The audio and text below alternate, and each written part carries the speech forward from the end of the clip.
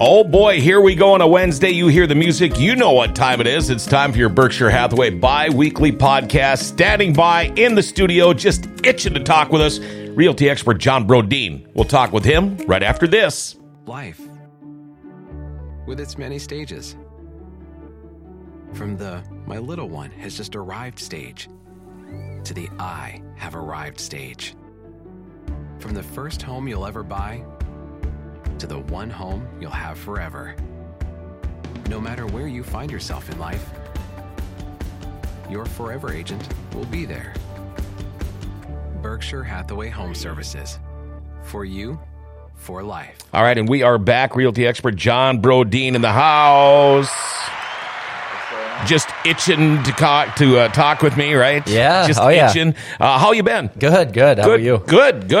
You're going on another trip. Yeah. What the hell? Yeah. So where are you going? Tulum, Mexico. Oh. That's a spot we really like. Okay, you're not bringing the kid? No. Oh, grandma and Just grandpa? us two. Grandma and grandpa. Hey, they're perfect. splitting both grandma and grandpas are splitting the duties. So. Oh, okay. Just Yep. gone for like a week? Yeah, yep. We're Okay. leaving on Sunday, coming back on Saturday. Okay, So- can I ask you a question? Yeah, what's up? Do you go to the tanning bed before? Oh, yeah. I'll hit the tanning bed a few I times. thought so. Yeah.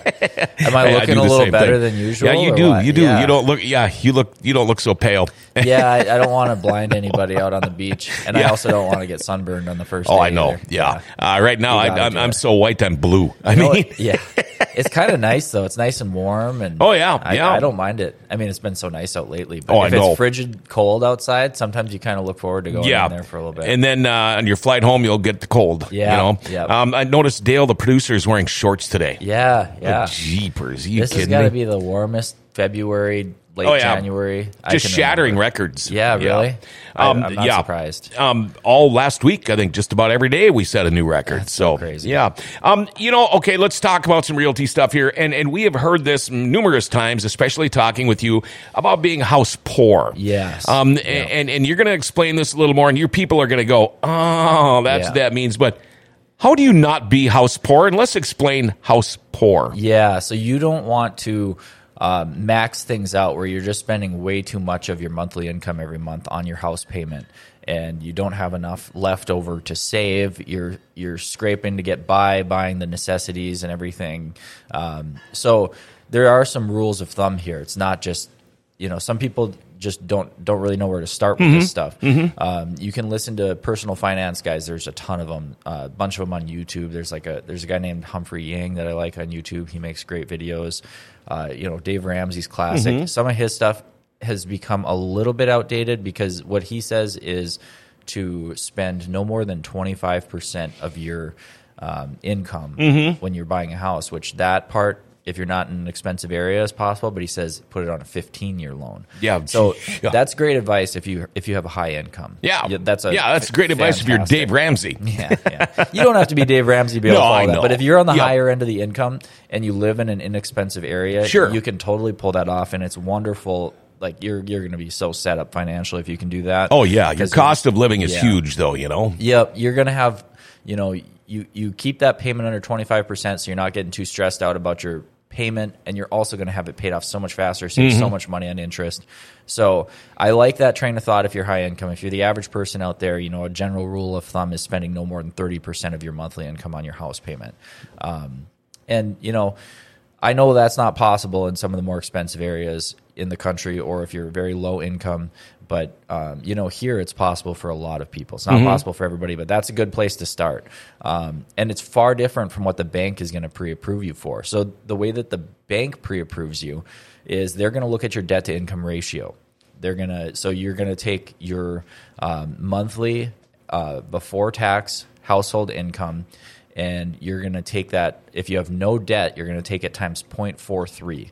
And that's going to show you the maximum payment that you can afford according to the bank. Okay. This is like your max, Okay. including taxes, insurance, HOA fees if you're buying a townhome or something. Sure.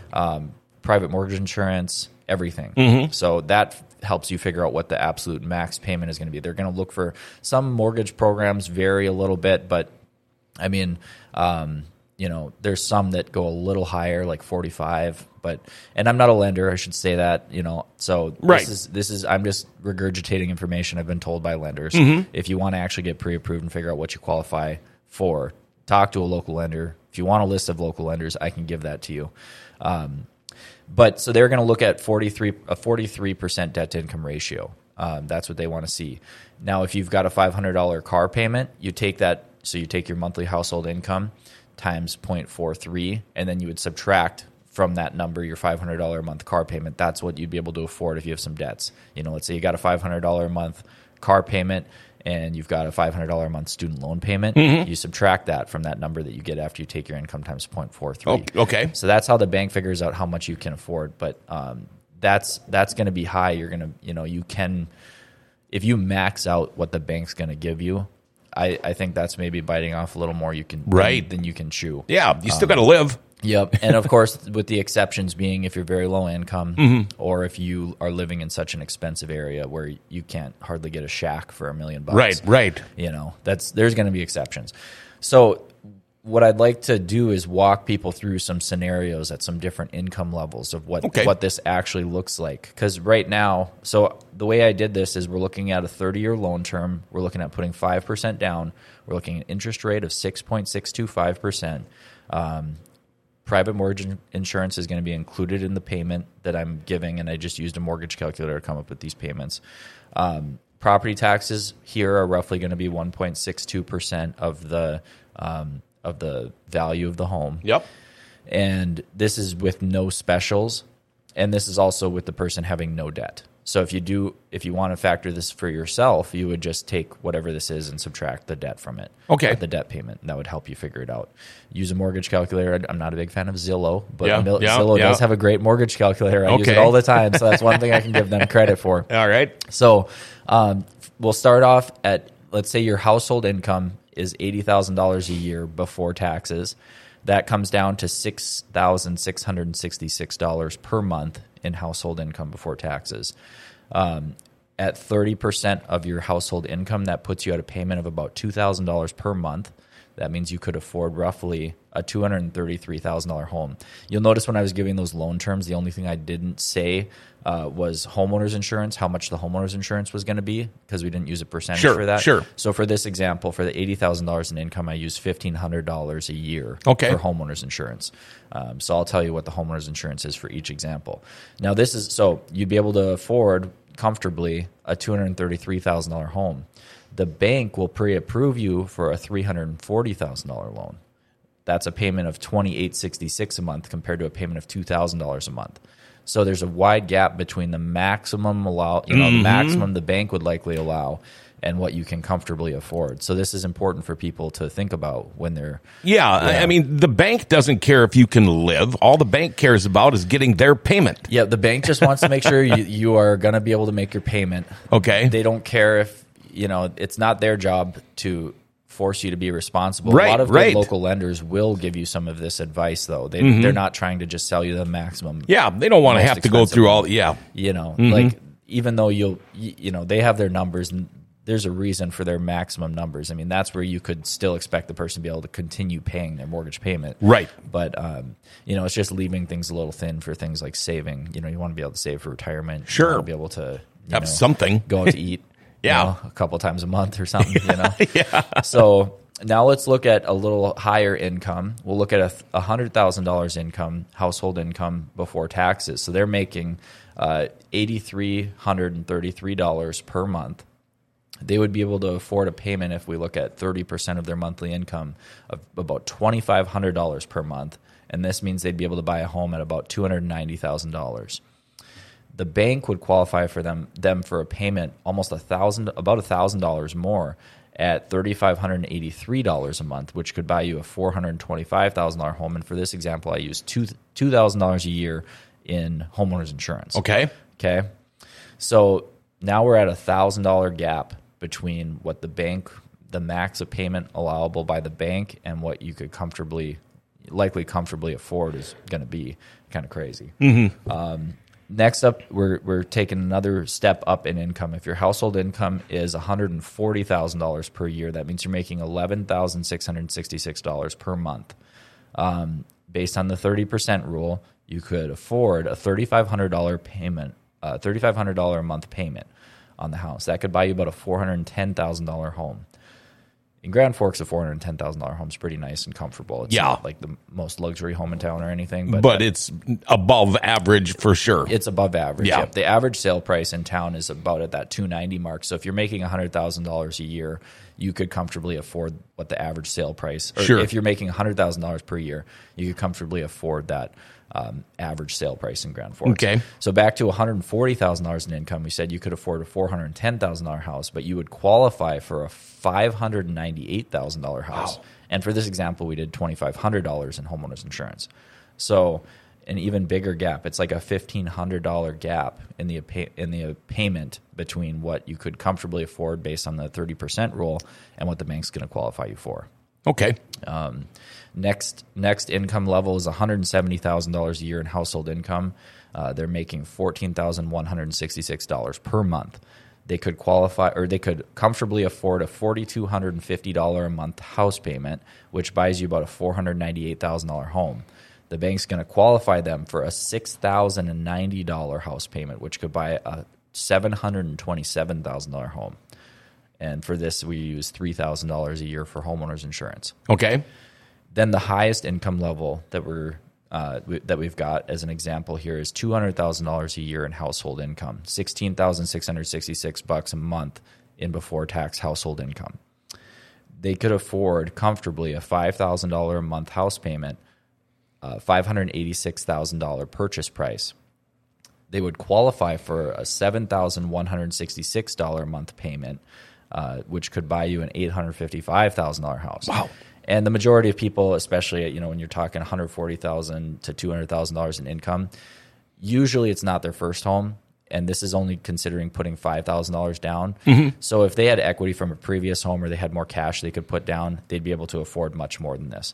But yeah, that at $200,000 a year in income, $7,166 a month house payment, $855,000 purchase price, $3,500 a month is what we use for that example for homeowners insurance. So you can see that gap is pretty wide between what you can comfortably afford, and especially if you're at a higher income level and you don't feel like you need that a gigantic house, like something super luxury, it's a great financial move.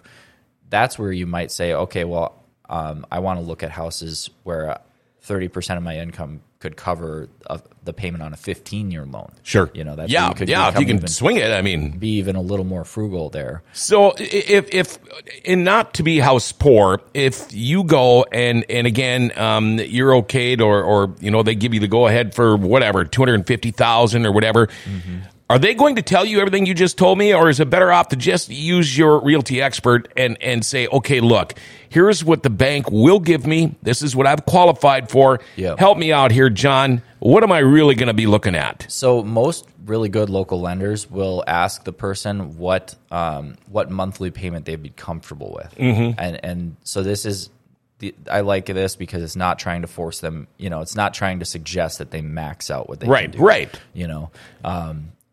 So I don't think it's very wise to max out what you can do unless you're at a very low income level. Sure. Or maybe you've got a big family, so you're going to really need to stretch things as far as you can. Okay.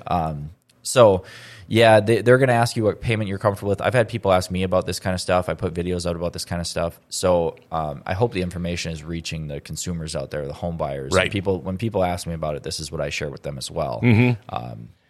So what it means is whatever your lender is giving you the go ahead for, there's still a lot more to think about. Yeah, just don't think you have to get close or be at that maximum amount. Mm-hmm. Right, it's good to know what the maximum amount you could go up to, especially if you're in an expensive market or if you're low income.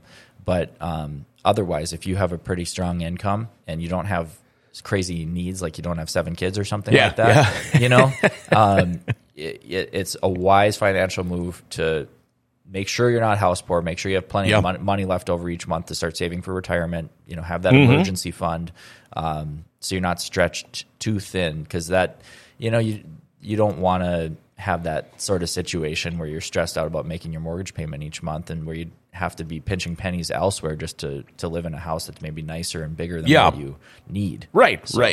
Wow.